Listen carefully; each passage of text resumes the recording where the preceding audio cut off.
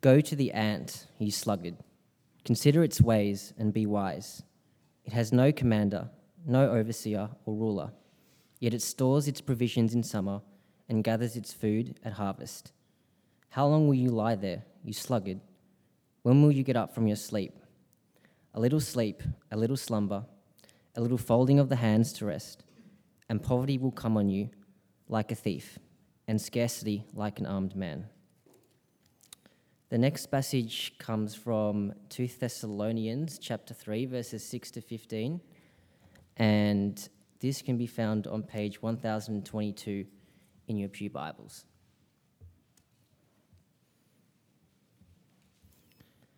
It's 2 Thessalonians chapter 3, verses 6 to 15. In the name of the Lord Jesus Christ, we command you, brothers and sisters, to keep away from every believer who is idle and disruptive and does not live according to the teaching you received from us. For you yourselves know how you ought to follow our example. We were not idle when we were with you, nor did we eat anyone's food without paying for it. On the contrary, we worked night and day, laboring and toiling, so that we would not be a burden to any of you. We did this not because we do not have the right to such help, but in order to offer ourselves as a model for you to imitate. For even when we were with you, we gave you this rule: the one who is unwilling to work shall not eat. We hear that some among you are idle and disruptive. They are not busy, they are busybodies. Such people we command and urge in the Lord Jesus Christ to settle down and earn the food they eat. And as for you, brothers and sisters, never tire of doing what is good. Take special note of anyone who does not obey our instruction in this letter. Do not associate with them in order that they may feel ashamed. Yet do not regard them as an enemy, but warn them as you would a fellow believer. This is the word of the Lord.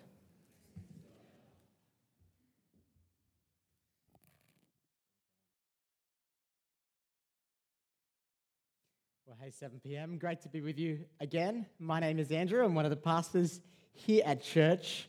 And this year is our year of goodness, the goodness of God. And so throughout the school holidays, we're spending some time thinking about the good life, how to live the good life. And today we're looking at the important topic of work. Work. Do you know this? On average, you will spend 90,000 hours at work. 90,000 hours. A third of your life will be spent at work. Now, that's not including commuting. And I know many of you work longer than the average hours. That is not including those hours either. So much time spent at work. And so given that we're going to spend so much time in our lives working, isn't it right that we spend some time thinking, how can I make sure my work is meaningful? How can I make sure my work matters? That's our question tonight. Perhaps you're here and you love your job. You wake up in the morning, can't wait to get to work. It's great, good on you. But I suspect most people find work sometimes boring, or perhaps it doesn't fulfill. Or perhaps there's times when you think, I'm just in this for the paycheck. That's it. It's funny, the Bible talks a lot about work. Paul was a tent maker. Peter was a fisherman. Jesus was a carpenter. And yet, in churches, often we don't talk about it. We don't talk about how our Sunday affects our Monday. How our faith impacts every part of our lives, including our work. But before we move forward, I just want to clarify what we mean by the word work. There are people in this room with all kinds of fantastic paid jobs. I met someone this morning with the coolest job ever. He works in animation for Marvel. And he designed the spider suit for Spider-Man. Pretty cool, right?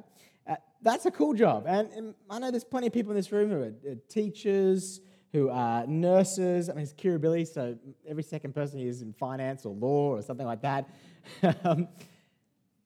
But there are also people in our church, and perhaps you tonight, and you're not in a paid job. And you see, a job is different to work. For most of us, our work is our jobs. We're being paid for the work that we do. But there is all kinds of work that we're called to and we're not paid. Classic example is the stay-at-home parent. Now, that's hard work. That is hard work. And I know, talking to many parents, particularly stay-at-home mums, they feel the social pressure. When are you going to go back to work? When are you going to go back to paid work? As though they're not working hard at home. And so that's work. The stay-at-home dad, the stay-at-home mum, students, if you're a student here, you're working hard. Well, you're meant to be. My first degree, I was an arts degree, and anyway. You're meant to be working hard. You're not getting paid. Those of you who might be retired, any person I speak to who's retired, they tell me they're working harder than they were beforehand. Because you can do all kinds of valuable things with your time after you're retired. Volunteers. You can work hard for all kinds of causes. And so work, it is more than just our paid job. As we talk tonight about work, I'm talking about the plumber. I'm talking about the concrete layer or the actor or the teacher or the accountant, but we're also talking about all kinds of callings that God calls us to, which may not be paid, but they're still work. So how can we think about what God has to say about our work? What does God have to say? I've got 4 points for us tonight. And the first one is this: the goodness of work. Our work is good. Our work is good. If you won $150 million in the lottery today, would you go to work tomorrow? Okay, you'd probably take a day off, or maybe you take a week off, but would you ever go back to work again? My guess is a lot of you have thought to yourself, wouldn't it be great to never have to work again? How good would that be? That's the culture we live in. We work so that we can rest on the weekend, as opposed to resting so that we can be recharged to work. See the way it shifts how you think about it? We live in a society where we want to retire as soon as possible so that we can stop working, as though work is a bad thing. But in the Bible, work is good. In the beginning, God worked. God worked. He created the world, and it was good. He worked. It was easy for him. He just spoke, and the world was created. It'd be pretty good if you could get your job done just by speaking. For him, it was pretty effortless, but he worked. And he is still working today. He is sustaining our world, upholding our world, and holding it all together. And here's the thing. God has made you and I in his image. Humans are made to be like God, who is a worker. We'll look on the screen, Genesis chapter 1. Then God said, "Let us make mankind in our image, in our likeness, so that they may rule over the fish of the sea and the birds in the sky, over the livestock and all the wild animals, and over all the creatures that move along the ground." So God makes humans in his image with a task: to work, to rule over this world. The next chapter, Genesis 2, the Lord took the man and put him in the Garden of Eden to work it and take care of it. That word work, it's developing, it's tending to something, it's producing something. And taking care, it's conserving. So you and I have been given a calling to produce and to conserve and protect. We are workers. God's designed a world that needs humans to develop it. See, Christians are often given the perspective, get the opinion that the only reason your work is valuable is so that you can earn money to feed your family, earn money to give to the church, and so that you can tell your friends about Jesus at work. Now, all those are good things. It's important that we earn money to provide for our family. It's important that we we give to God's ministry. Otherwise, how would ministry be funded? It's important that we share Jesus in our workplace. We're all called to do that. But there is more to the value of our work than just that. Our work is good. Do you believe that?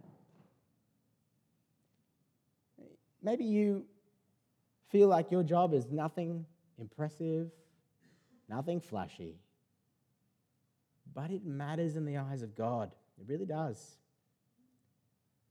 Tomorrow, as you go into the classroom to teach those kids, as you meet with that client, as you write that piece of music, as you work with that patient, as you lead that staff team or design that product, whatever it is, you are representing God. You are displaying who God is. By using the gifts He's given you, you are magnifying Him and serving Him and living out your calling as a human in God's good world. I hope you believe that. Your work, paid or unpaid, whatever it is, it's good. But I'm sure I don't have to convince you that it doesn't always feel good. That's our second point, the grind of work. The grind of work. How often do you hear work talked about as the daily grind? Or you hear people say, thank God it's Friday? Because work, we feel the brokenness of work, don't we? And that is because of sin. Just a chapter after God gave this beautiful picture of work, sin entered the world. Humanity rejected God and His goodness, ignored Him, rebelled, disobeyed Him, and this world is broken by the curse of sin.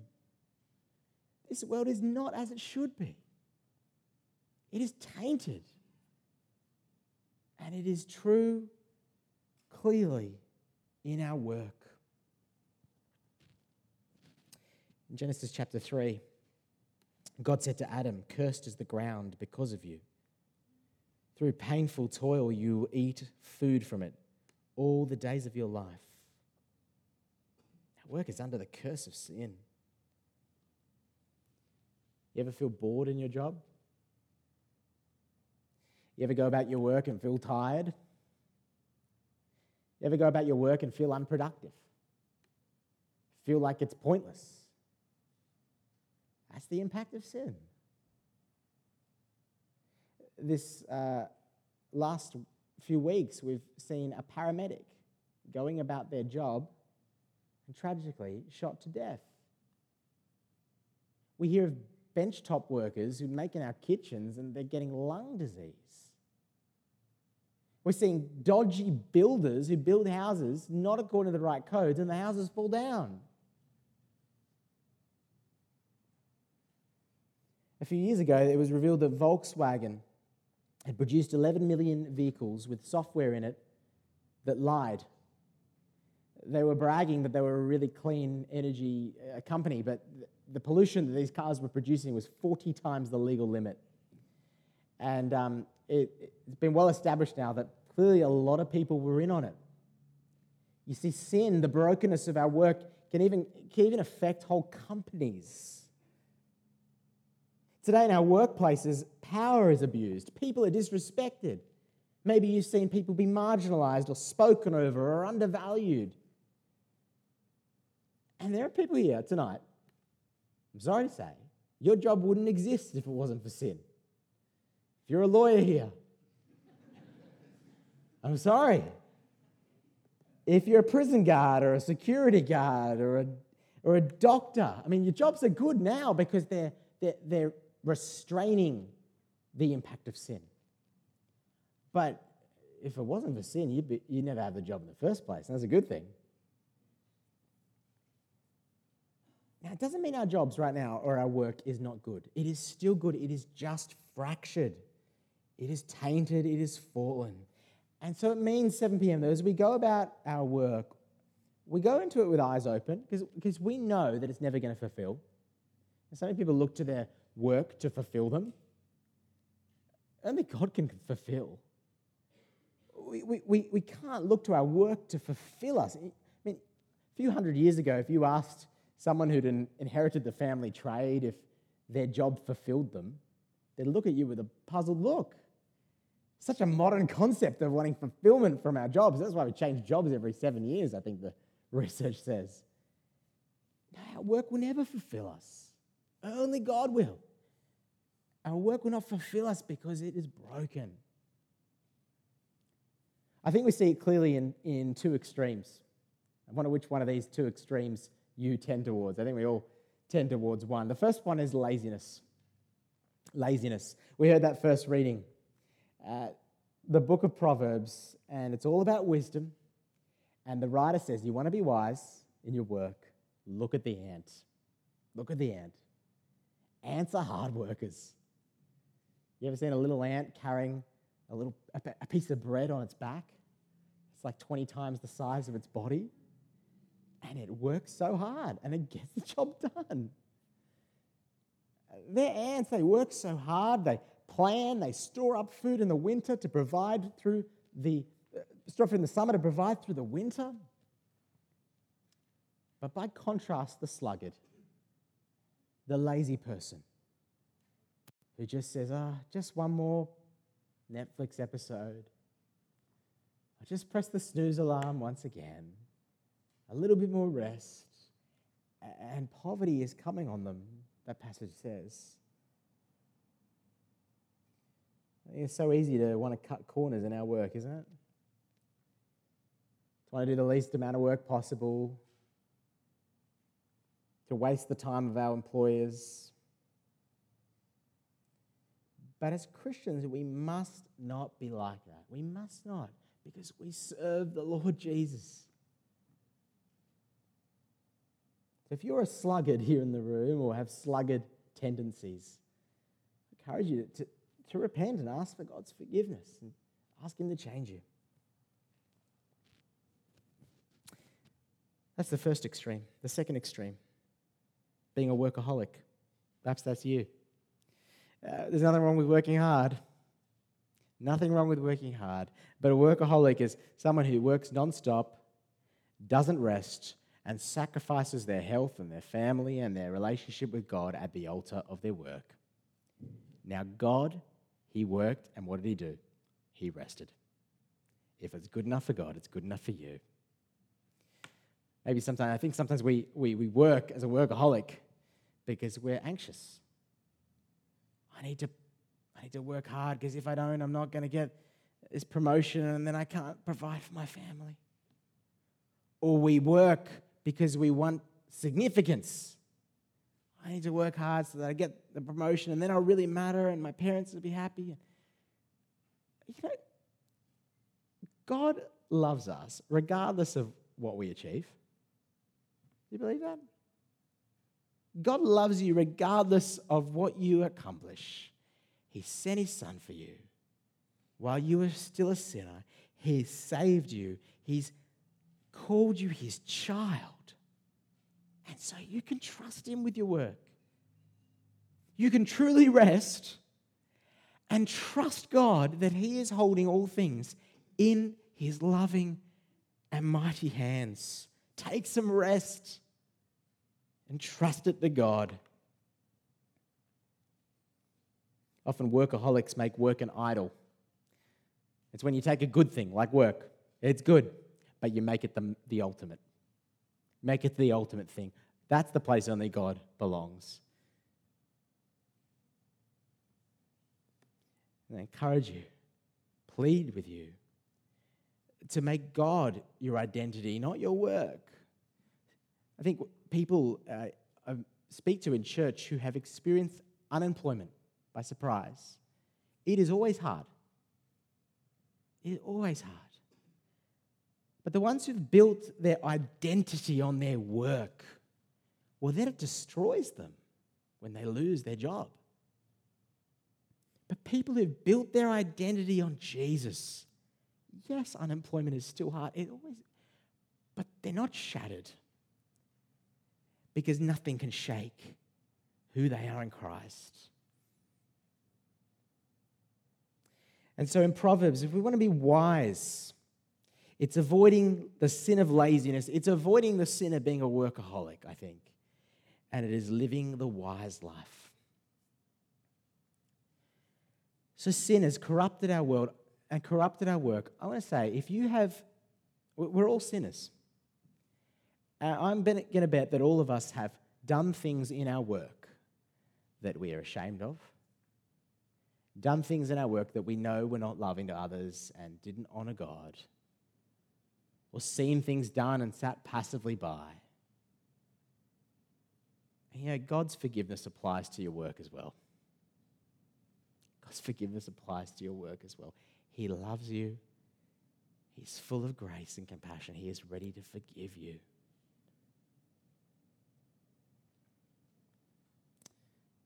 So if work is good, but work is also a grind and fallen, how then should we work as God's people in 2023? That's our third point, the goal of work.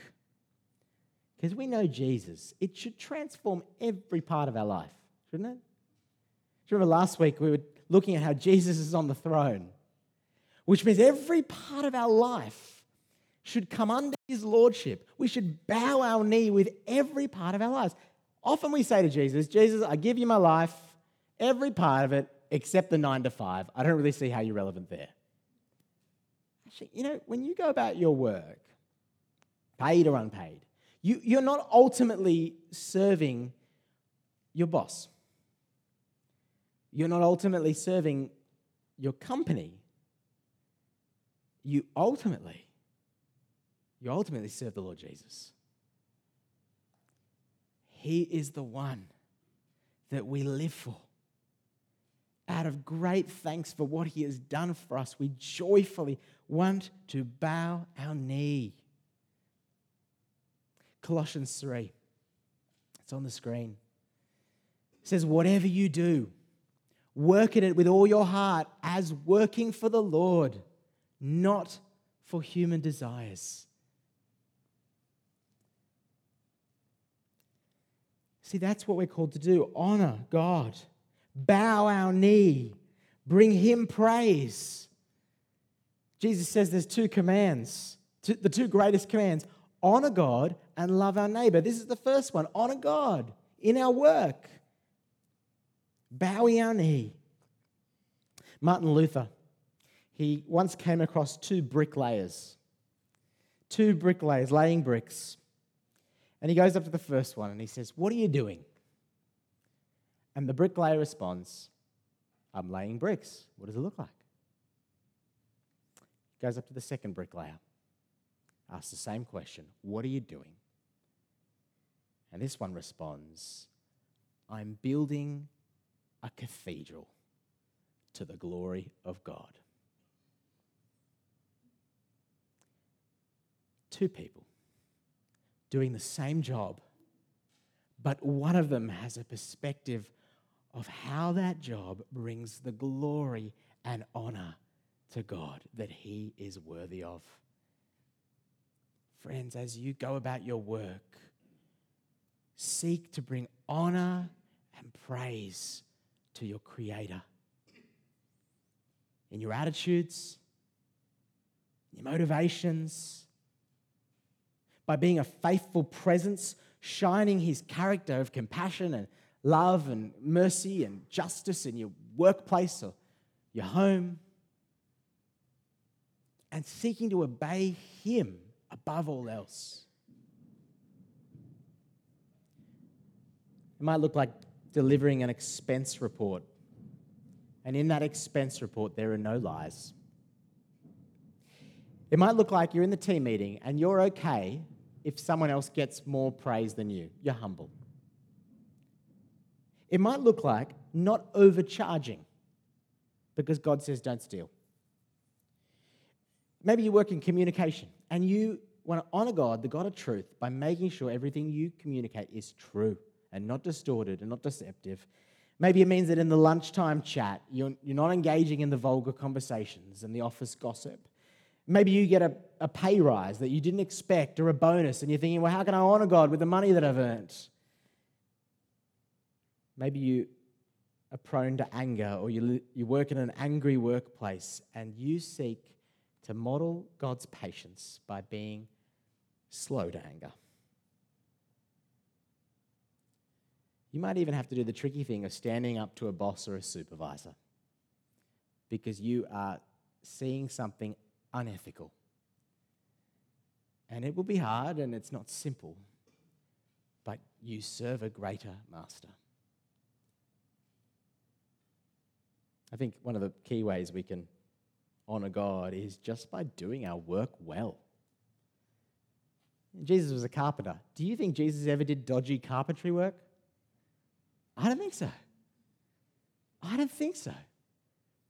Here's a great quote from Dorothy Sayers. She says, "No crooked table legs or ill-fitting drawers ever came out of the carpenter's shop at Nazareth. Nor if they did, could anyone believe that they were made by the same hand that made heaven and earth." We honor God by doing our job well. Now, I just want to make a little comment. Every Christian works for the King.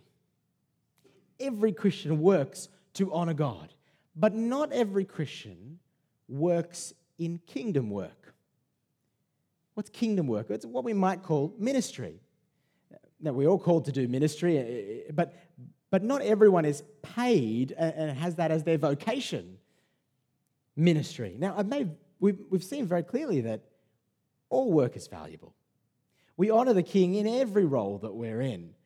And we should never get the impression that those who are in ministry or ministers are some kind of on a higher tier than everyone else who's just a pleb and is doing, ordinary jobs.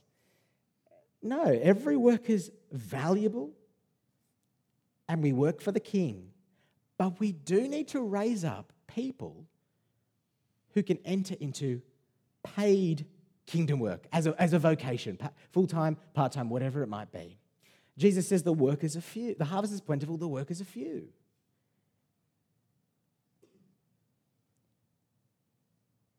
People's eternal destinies hang in the balance. And we need people who make it their vocation to make disciples, share the gospel, pastor people, shepherd the flock. And so if that's you, perhaps maybe God is prompting you to explore that. I realize it might be a sacrifice. It might mean leaving your current career.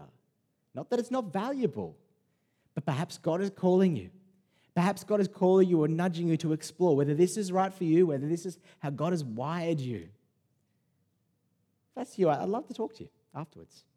I'm sure Paul would love to talk to you as well and explore. Is that right for you? How can you keep discerning whether that is for you? We do not all do kingdom work in our paid vocations, but we do all serve the King. And that is our first task, honor him.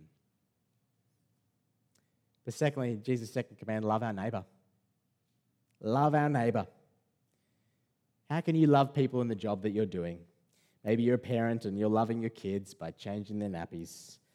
Maybe you are making products that really meet human needs. Maybe you're working on the metro line and you are helping people safely get to their jobs and visit their family and visit their friends.